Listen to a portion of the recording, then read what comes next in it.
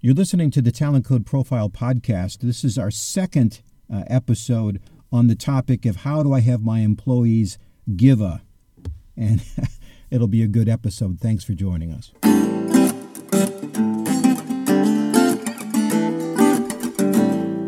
So this is the Talent Code Profile Podcast.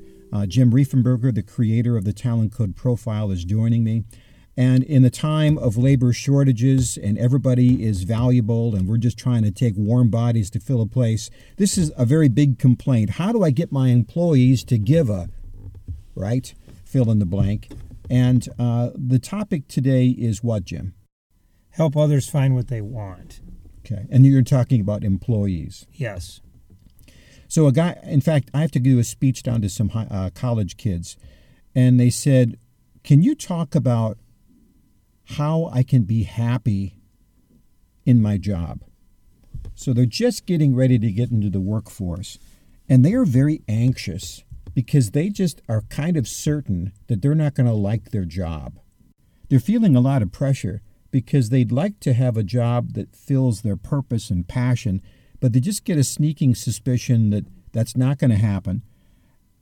And it's probably not going to happen until they figure out what that passion is. So there's a lot of pressure there. So let's help those students and let's help those employers figure out how this can happen. So you and I, Jeff, have recently been talking about the Dale Carnegie book, How to Win Friends and Influence People. Mm-hmm. We both went back, and you're reading it for the first time and reading it for a second time. And I mean, it's a simple concept but powerful book, right? It's like it could be written by Captain Obvious. The things he says, you go, well, duh. You know, the only way to get people to do something is to make them want to do it. Well, duh. But the secret is not the concept. The secret is figuring out how you're going to make somebody want to do what you want them to do. So it's all about the approach. A good leader has a better approach. So Jeff shared the story of the kindergartner in the book. Yeah, so this is great. In fact, it's perfect because when you have little kids, they have to do what you want. And new employees, you kind of have that same sort of power. So listen to what this guy said, and it's out of the book. If you ever get a chance to reread Dale Carnegie, it's certainly worth it. So a guy's got a kid who does not want to go to kindergarten. And normally we would say, too bad, so sad, you're going to kindergarten, you'll figure out you'll like it later on. But the guy had just been to a Dale Carnegie course, and he'd heard this concept, if I can make my child want to go. Well, the trick is, how do you do that? And he thought and thought and thought, put a good week in, and then he comes home one day, and he's got a bunch of stuff in a bag, and he starts immediately down at the kitchen table with his wife, and they're working on this project, and the kid goes, well, what are you doing? Finger painting. And they're having fun finger painting. And the kid says, can I do that? He said, no, you can't do that. You learn this in kindergarten. This is what we do now because we learned it in kindergarten. And I forget the other thing, but it was another fun activity. And this is what happened. The first day of school started, the kid was asleep on the couch. He was all dressed up, ready to go, couldn't wait to go to kindergarten. Now, think about how important that was for the parent, because now he had a kid who was ready and embraced and 120% ready to go to kindergarten. And now I'm wondering, how can I apply that to employees? How do I make them want to go to work and do the thing that I want them to do?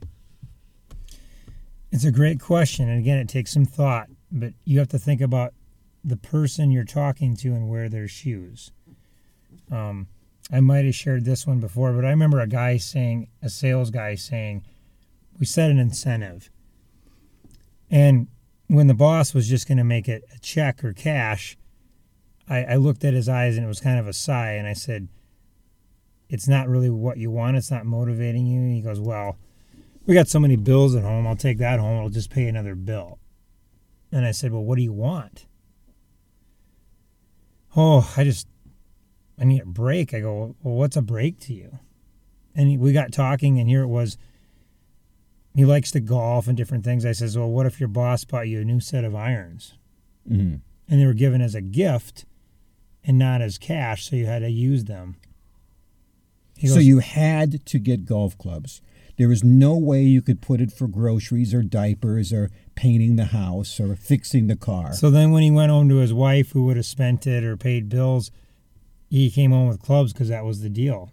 Mm-hmm. And now it wasn't a problem.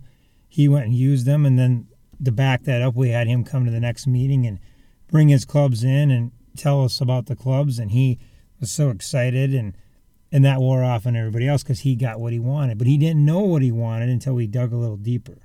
Mm-hmm. Okay? So the second story has just recently hit me, and I'll give you more of an update when I run it through soon. But I was thinking about this woman who's got to meet with HR, and there's been some clunkiness going on there, and she's probably a little bit disgruntled over a few things, but she's very knowledgeable and very good in her trade, but seems to be just sticky spot with other people, and they moved her out of a spot to try to make it better, and that made her unhappy.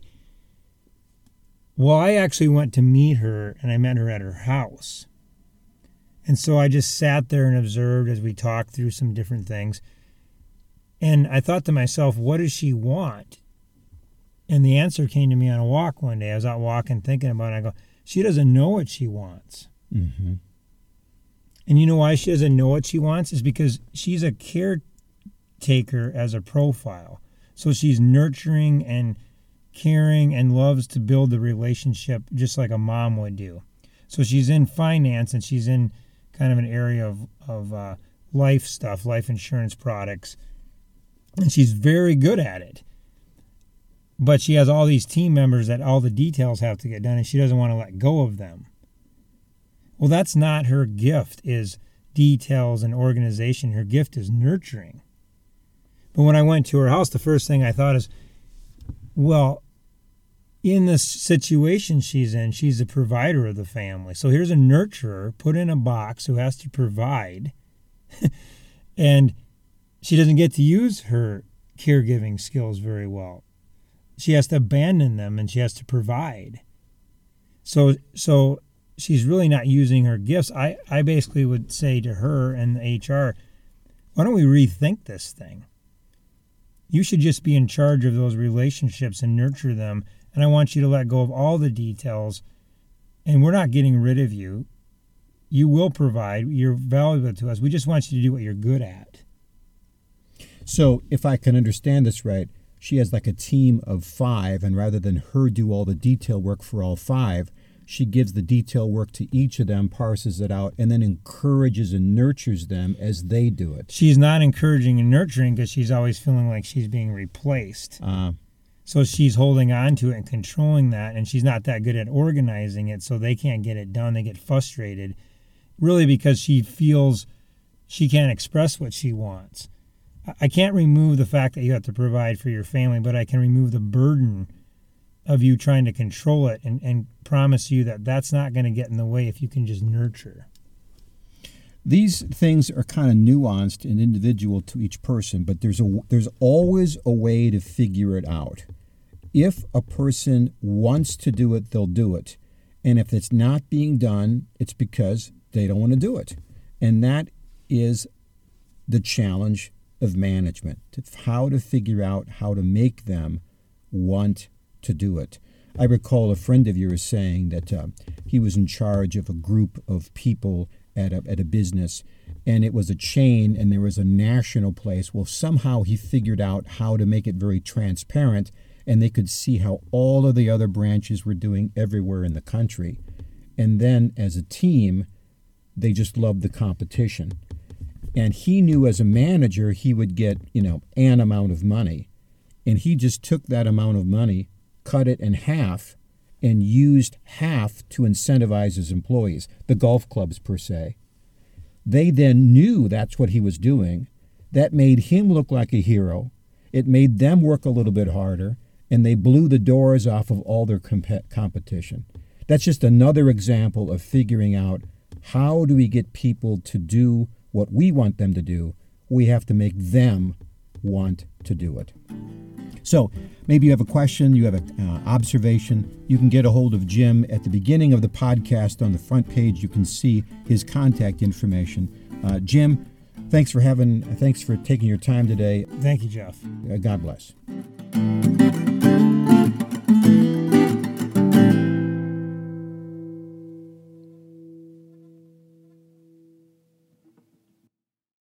This podcast is a part of the C-Suite Radio Network. For more top business podcasts, visit c-suiteradio.com.